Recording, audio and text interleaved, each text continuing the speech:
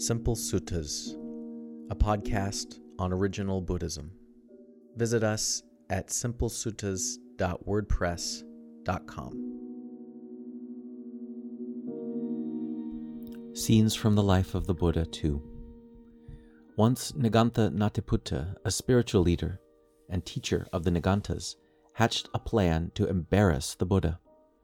He said to Prince Abhaya, "Prince, I have a plan to make you famous, far and wide, as the man who showed that Gotama is a fraud.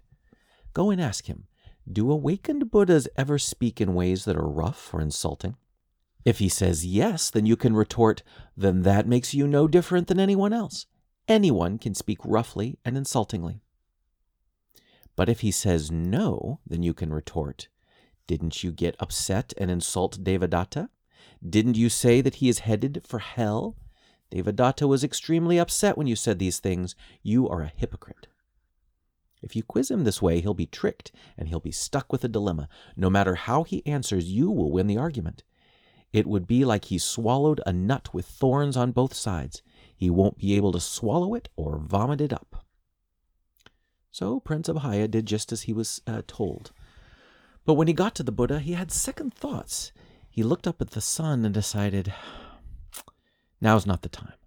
I'll try tomorrow. I'll invite the Buddha for a meal and then try to embarrass him in my own home. So he invited the Buddha for a meal and hurried away. The next day, Prince Abhaya practiced what he would say to the Buddha again and again. He served the Buddha a fine meal and then sat down to question him. Just as Nigantha Natiputta had told him, the prince said, "Do awakened Buddhas ever speak in ways that are rough or insulting?" The Buddha replied, "There is no simple yes or no to that question." And just like that, the Niganthas are defeated. Yesterday, Nigantha Natiputta told me to trick you by asking you this question, but instantly you saw through the ruse. While he was talking, a toddler came and sat in the prince's lap. The Buddha said, "Prince, if this toddler put a stick or a rock in his mouth, what would you do?" "I would take it out right away. If I couldn't get it out easily, I would crook my finger and pull it out. Even if I drew blood, it would be necessary to help him." Just as you would do whatever you must to help that little boy, I will only speak in ways that are helpful. I will never lie, even if it might be helpful in the long run. I would never say anything that is not helpful, even if it would butter them up and make them happy. In that case, I would just hold my tongue. Of course, if there is something to say that is true, helpful, and sweet to hear, I would tell them. But those things that are true and helpful but are difficult to hear, I do my best to find the right time to share that with them. Majjhima Nikaya 58. As the Buddha lay dying, he said to Ananda, "When I am dead, some Buddhists may think, we no longer have a teacher. But Ananda, my teachings and my rules will be your teacher after I am gone. If the community of monks and nuns wants to get rid of my minor rules, you are free to do so."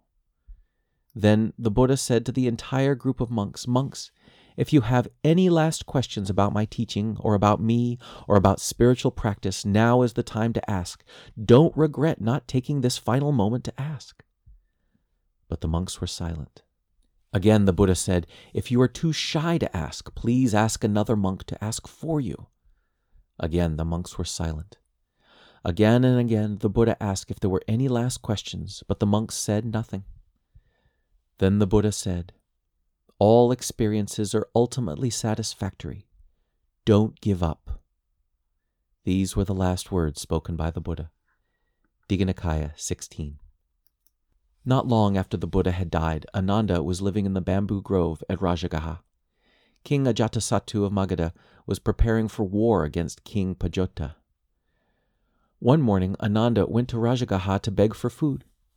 Seeing that it was too early, he stopped by to see the Brahmin Gopaka Moggallana at his office. Gopaka Moggallana warmly welcomed Ananda to sit and talk. He asked Ananda, "Are there any of the remaining monks as accomplished as the Buddha?" "No," replied Ananda. "Even though there are many fully liberated monks, none can say that they discovered the path on their own and taught it to others. Only the Buddha." At just that moment, the chief advisor to the king of Magadha, Vasakara, came to Gopaka Mogallana's office for a visit. He chatted with the two of them and told them he was in Rajagaha to supervise the war preparations. After a time, he asked, "What are you two talking about?" when I interrupted. They told him about their conversation. Interested, Vasakara asked, "Yes, who will take over as the new Buddha?" Ananda replied, "Nobody will take over. The Buddha was quite clear about that." "But surely," Vasakara continued, "there must be some monk recognized by the senior monks as being in charge." "No," replied Ananda simply. "Then who keeps the peace? Who makes decisions?" "The Dhamma is our refuge." "I don't understand." "General Vasakara," Ananda patiently explained, "the Buddha has given us his teachings and has given us a set of rules called the Patimokkha. Every 2 weeks, all the monks or nuns in an area gather on the Uposatha day to recite the full set of rules. Any monk or nun that remembers committing an offense during the past 2 weeks confesses and accepts the consequences. This is how we manage our affairs." "I see," replied the general. "Well, are there any monks that you especially respect?" "Yes, absolutely," said Ananda. "There are 10 things that we especially respect in a monk or nun.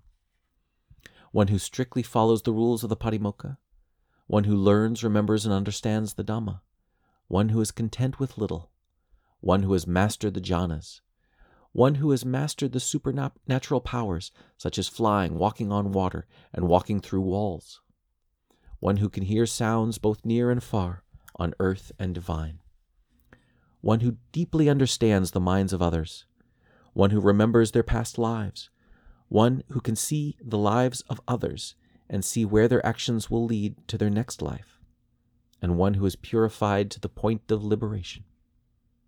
Anyone with these qualities is highly respected and trusted." Vasakara said, "I could see how people like this would be respected. I remember once I went to visit the Buddha when he was staying at Vesali. He was giving a talk about meditation.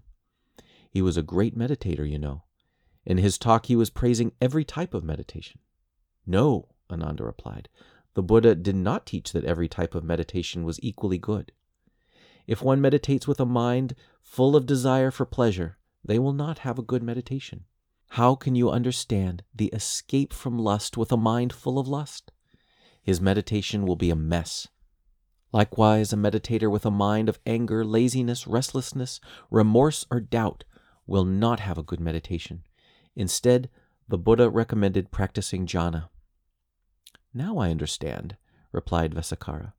"Thank you so much for teaching, but we are busy, and now it is time for us to go." So Vasakara and Ananda stood and left. Majjhima Nikaya 108.